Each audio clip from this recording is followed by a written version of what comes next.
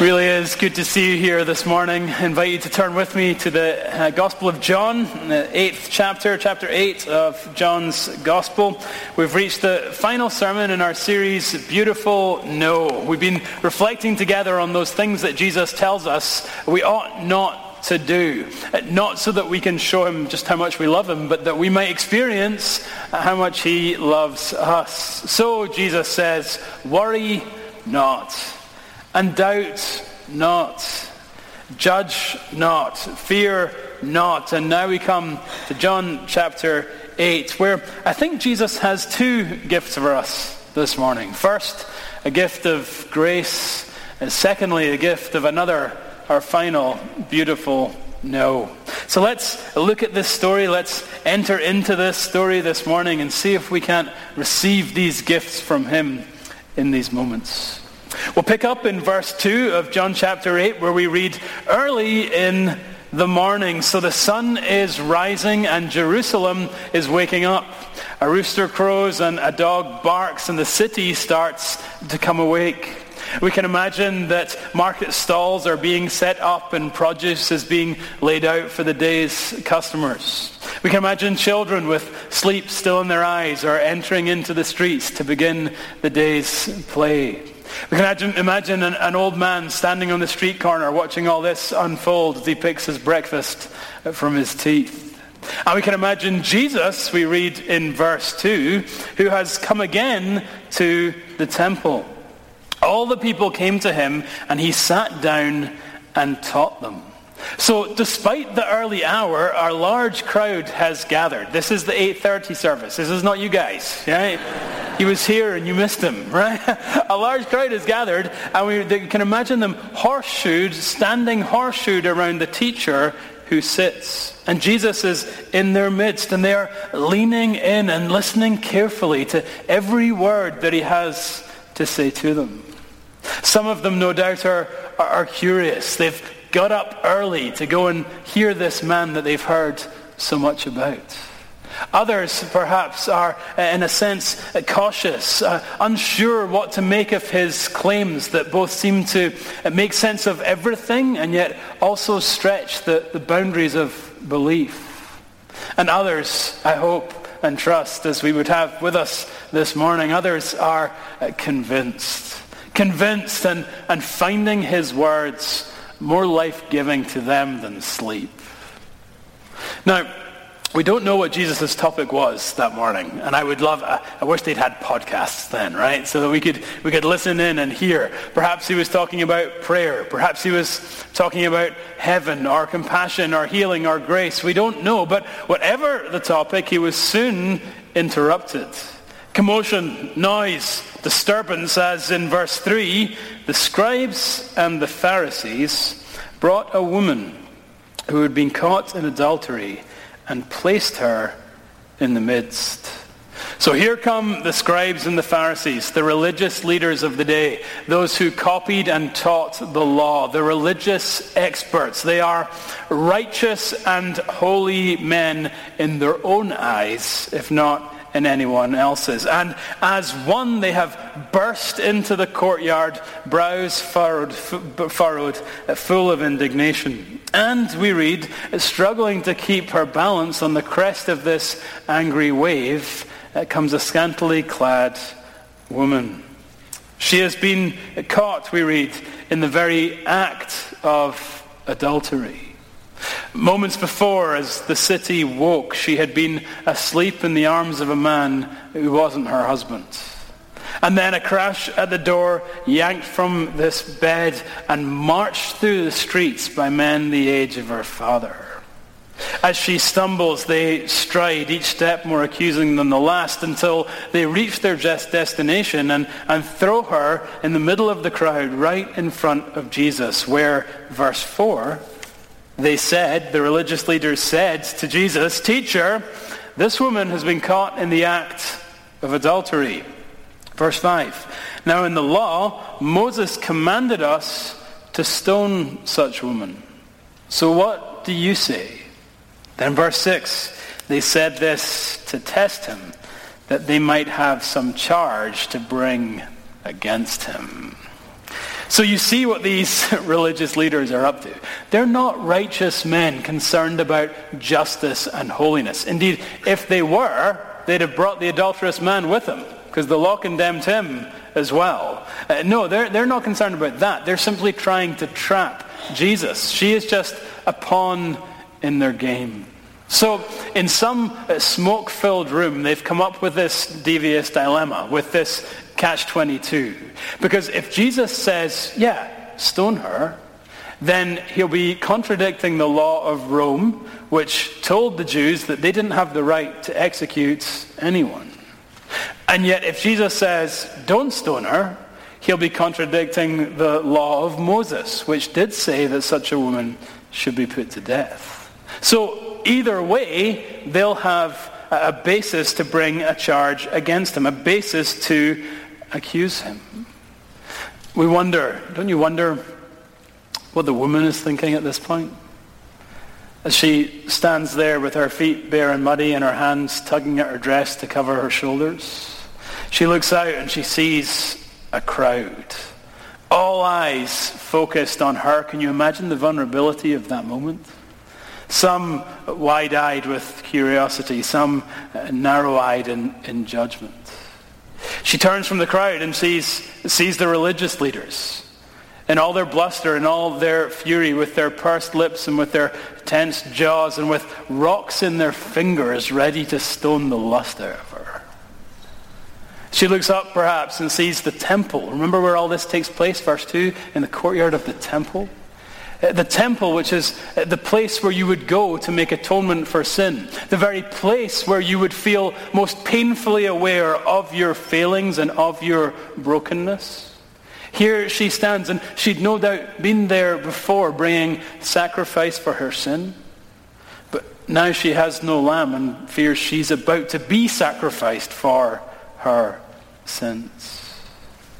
But then, past the crowd, past the leaders, past the temple, she sees someone else. She sees Jesus in verse 6, but she's not really sure what he's up to. Look at it with me.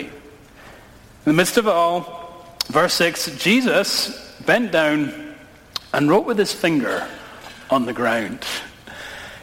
It's a bizarre move. It's a disarming move. In the midst of all the tension and all the drama, Jesus takes a knee, and then pulling out his finger as a pencil, it starts to etch in the dust. The crowd sort of shuffles and crane their necks to see if they can see what he's writing.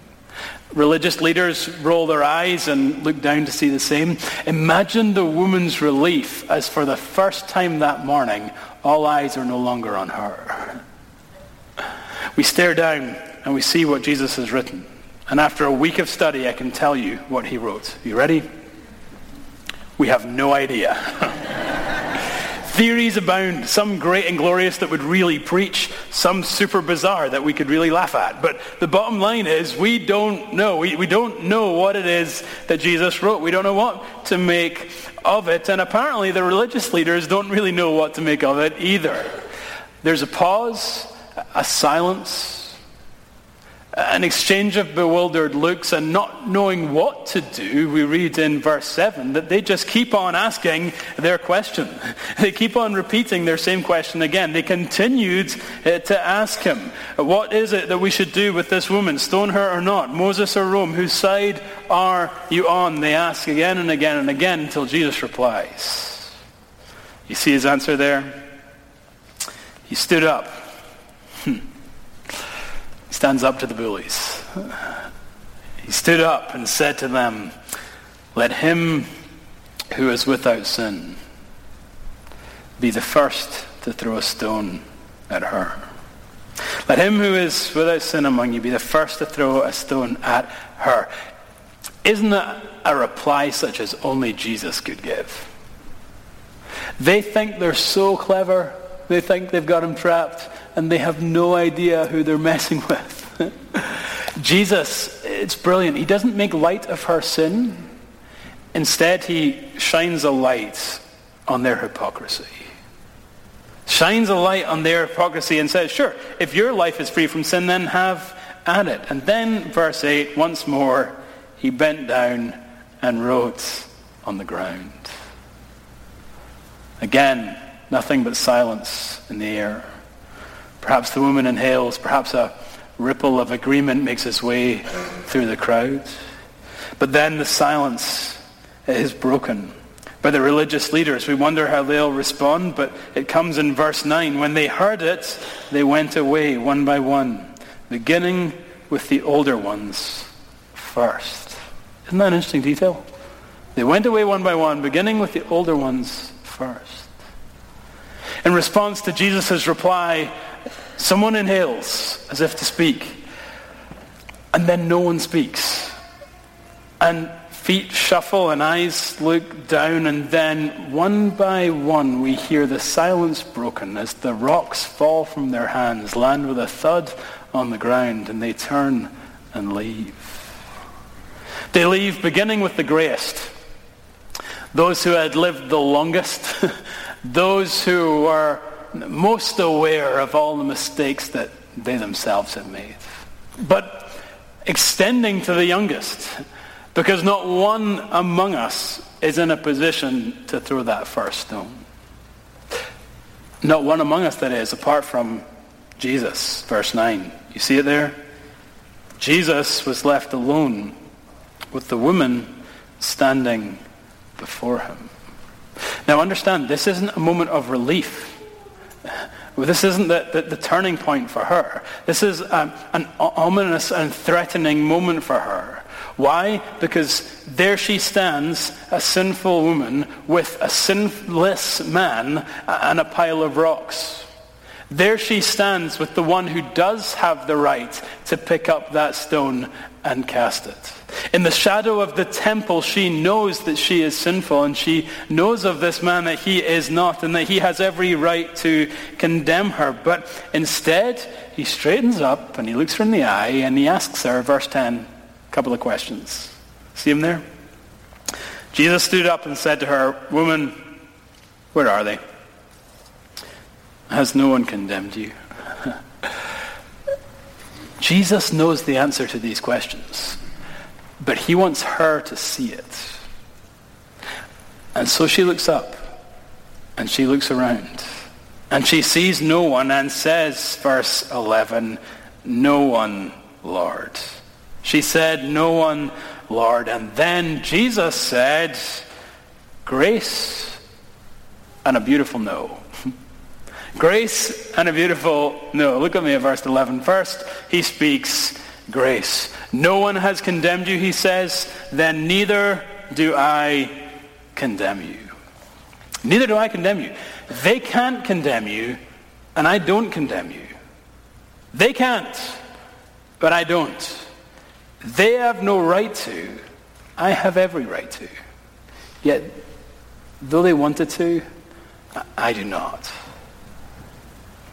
Neither do I condemn you. In this place, the temple where the woman was so painfully aware of her sin, and in this moment, the most embarrassing and shame-filled time of her life, Jesus refuses to condemn her. Why? Because it's the grace of the gospel. She knew that she had no sacrifice for her sin. And she knew that she should be sacrificed for her sin, and yet Jesus said, "I came to be sacrificed for your sin." She had no lamb to give to God, and so the Lamb of God came to give himself to her. Jesus is the one who could pick up a stone, but he doesn't want to kill her. He wants to be killed for her.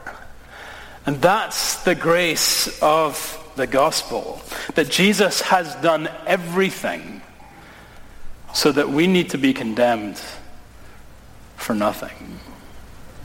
Jesus has done everything so that we need to be condemned for nothing. And we ask ourselves this morning, have we received this gift of grace from him?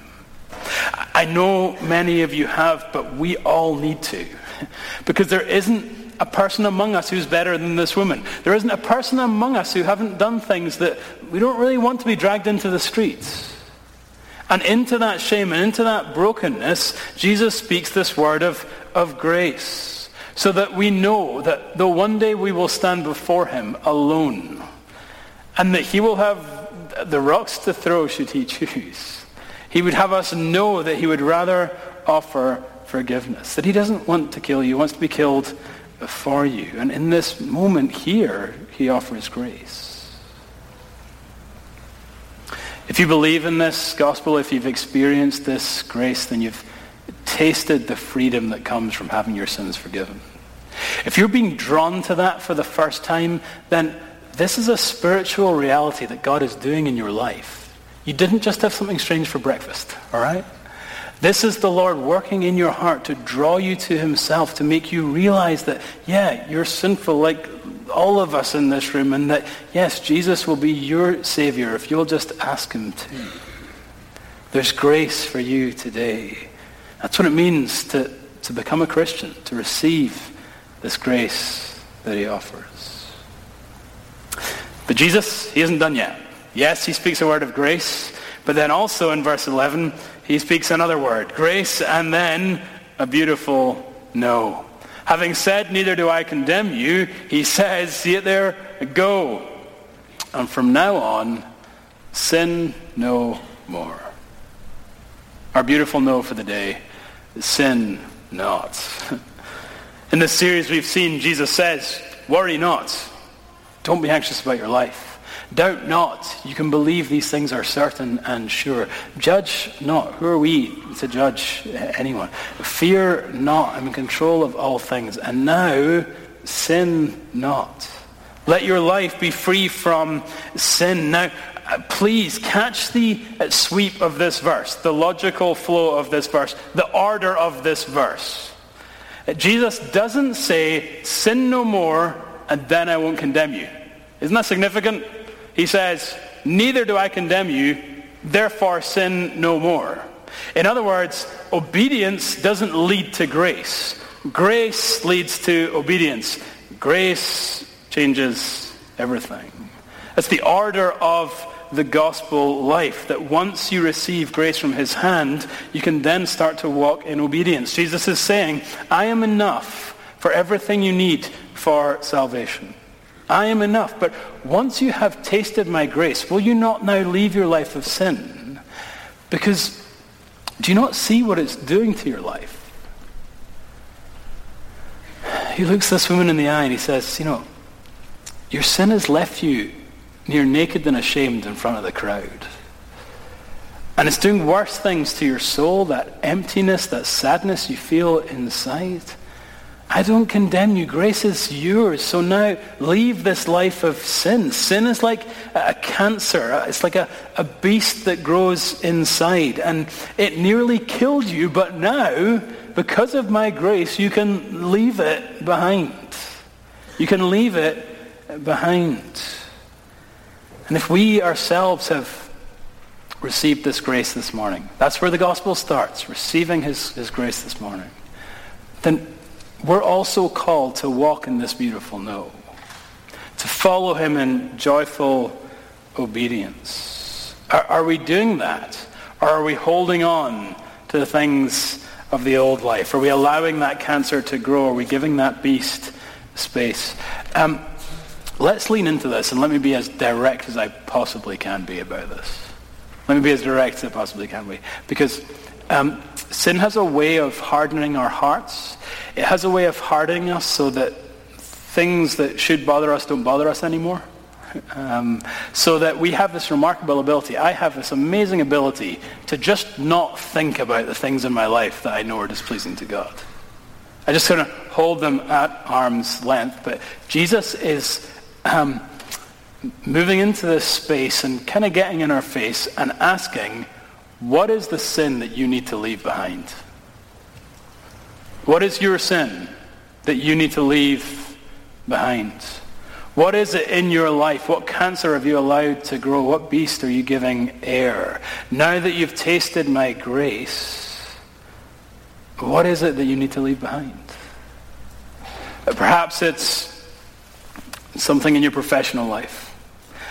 Someone in the office you know you've gotten too close to. Or perhaps just that culture of workaholism that you've really bought into. Perhaps it's not your professional life. Perhaps it's your personal life. A relationship that you've just allowed to get out of hand. Or a marriage that you've just sort of settled for that kind of quiet discontent. Or someone that this afternoon leaves service, you need to go and call them to apologize and make amends. Perhaps it's not your professional life or your personal life. Perhaps most dangerously, it's in your private life. In those things that are unseen and unknown by anyone but perhaps you. The way in which you've just capitulated in that battle for purity. Or the way in which you've allowed bitterness or pride to grow in your heart. Perhaps it's one of these things. Perhaps it's something else. The reality is, for all of us, though, it's something. It's something. Why? Because none of us are perfect yet. We're all a work in progress. So every single one of us can say, yeah, here's the sin that in light of God's grace I need to leave behind. And Jesus would say, leave it. Do you see what it's doing to your life? Do you see what it's doing to your life? Do you see how it's doing damage to your relationship with me, damage to your relationship with others, damage within your own heart and soul? Leave this cancer behind. Put this beast to death. We say, well, James, okay, sin not. It's not that easy. Right? I say, I know, right? Think I'm not struggling with this too, right? And our woman says, you jokers have no idea. I had to go and break up an affair. Then I had to go and be honest with my husband. Then I had to live the rest of my life having been subjected to this kind of public humiliation. You don't talk to me about this not being easy, but let me tell you that it's worth it. Let me tell you that it's worth it. What is it that you need to leave behind? It will, by grace, be worth leaving behind. And we're called to bring our struggles into the light because the light is our friend. And at this church, you have at least two things. First, you have fellow strugglers from the pulpit to the pew. Secondly, you have resources to come alongside and help with whatever it is that you're struggling with. You know, there isn't a single problem. There isn't a single problem that you can't bring to the church, bring to us, and we'll do our best to walk alongside with you. It's interesting when people do come to see me or one of the other pastors or staff members and they're struggling with sin. There's often this real hesitancy and this real shame, as if they're going to be the first person who has ever struggled with this. And we are going to be like, what? You did? I cannot get out, right? You need to be a little less impressed with your sin.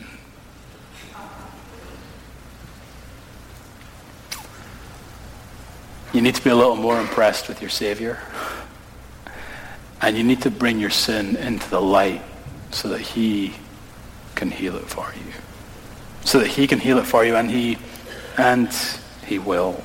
Make this place, this temple, make this moment right now, the moment you decide to walk in this beautiful no. If you would like to receive either of these gifts, the gift of grace to become a Christian or the gift of this beautiful no to try and put sin behind, then I invite you after the service to come forward. Our pastors will be here and we'll pray with you and talk with you. And you know, we've had several people in each service bold enough to come forward. Talk with us. Let us pray for you. Let's think on what some next steps might be. If that's too big a step, and I understand. I mean, remember, you're in a room full of sinners, so you're in good company. But if that's too big a step, then email me, james@mcleanpress.org. We'll talk about next steps from there. If you don't want to do either of those things, then let me ask you, what will it take? What will it take for you to receive the grace that Christ offers and for you to leave behind the life that's killing you? Because if you're struggling with things that you've been struggling with for a decade, you know what you're going to be doing in a decade? If you don't hear the Lord's call to come, receive his grace and leave that life behind. In this series we've said, God pours his love out like rain from the heavens. It's the most torrential downpour you ever got caught out in your entire life. And then we've seen him call us to put the umbrellas away, the umbrellas of worry and doubt and judgment and fear and sin, the umbrellas that stop us from experiencing his love. We've heard him call us into freedom that we might dance in the rain. Friends, not what I have said, but what Christ has said in his word. Neither do I condemn you. Go now, leave your life of sin. This is the word of the Lord. Thanks be to God. Let's pray together. Father, we're in a moment to reflect upon your word to us and the grace that you offer us. Not grace that comes in response to obedience, but grace that comes in response to sin. We stand as we are, near naked and ashamed in front of a crowd, receiving forgiveness from your hand, because that's the gospel.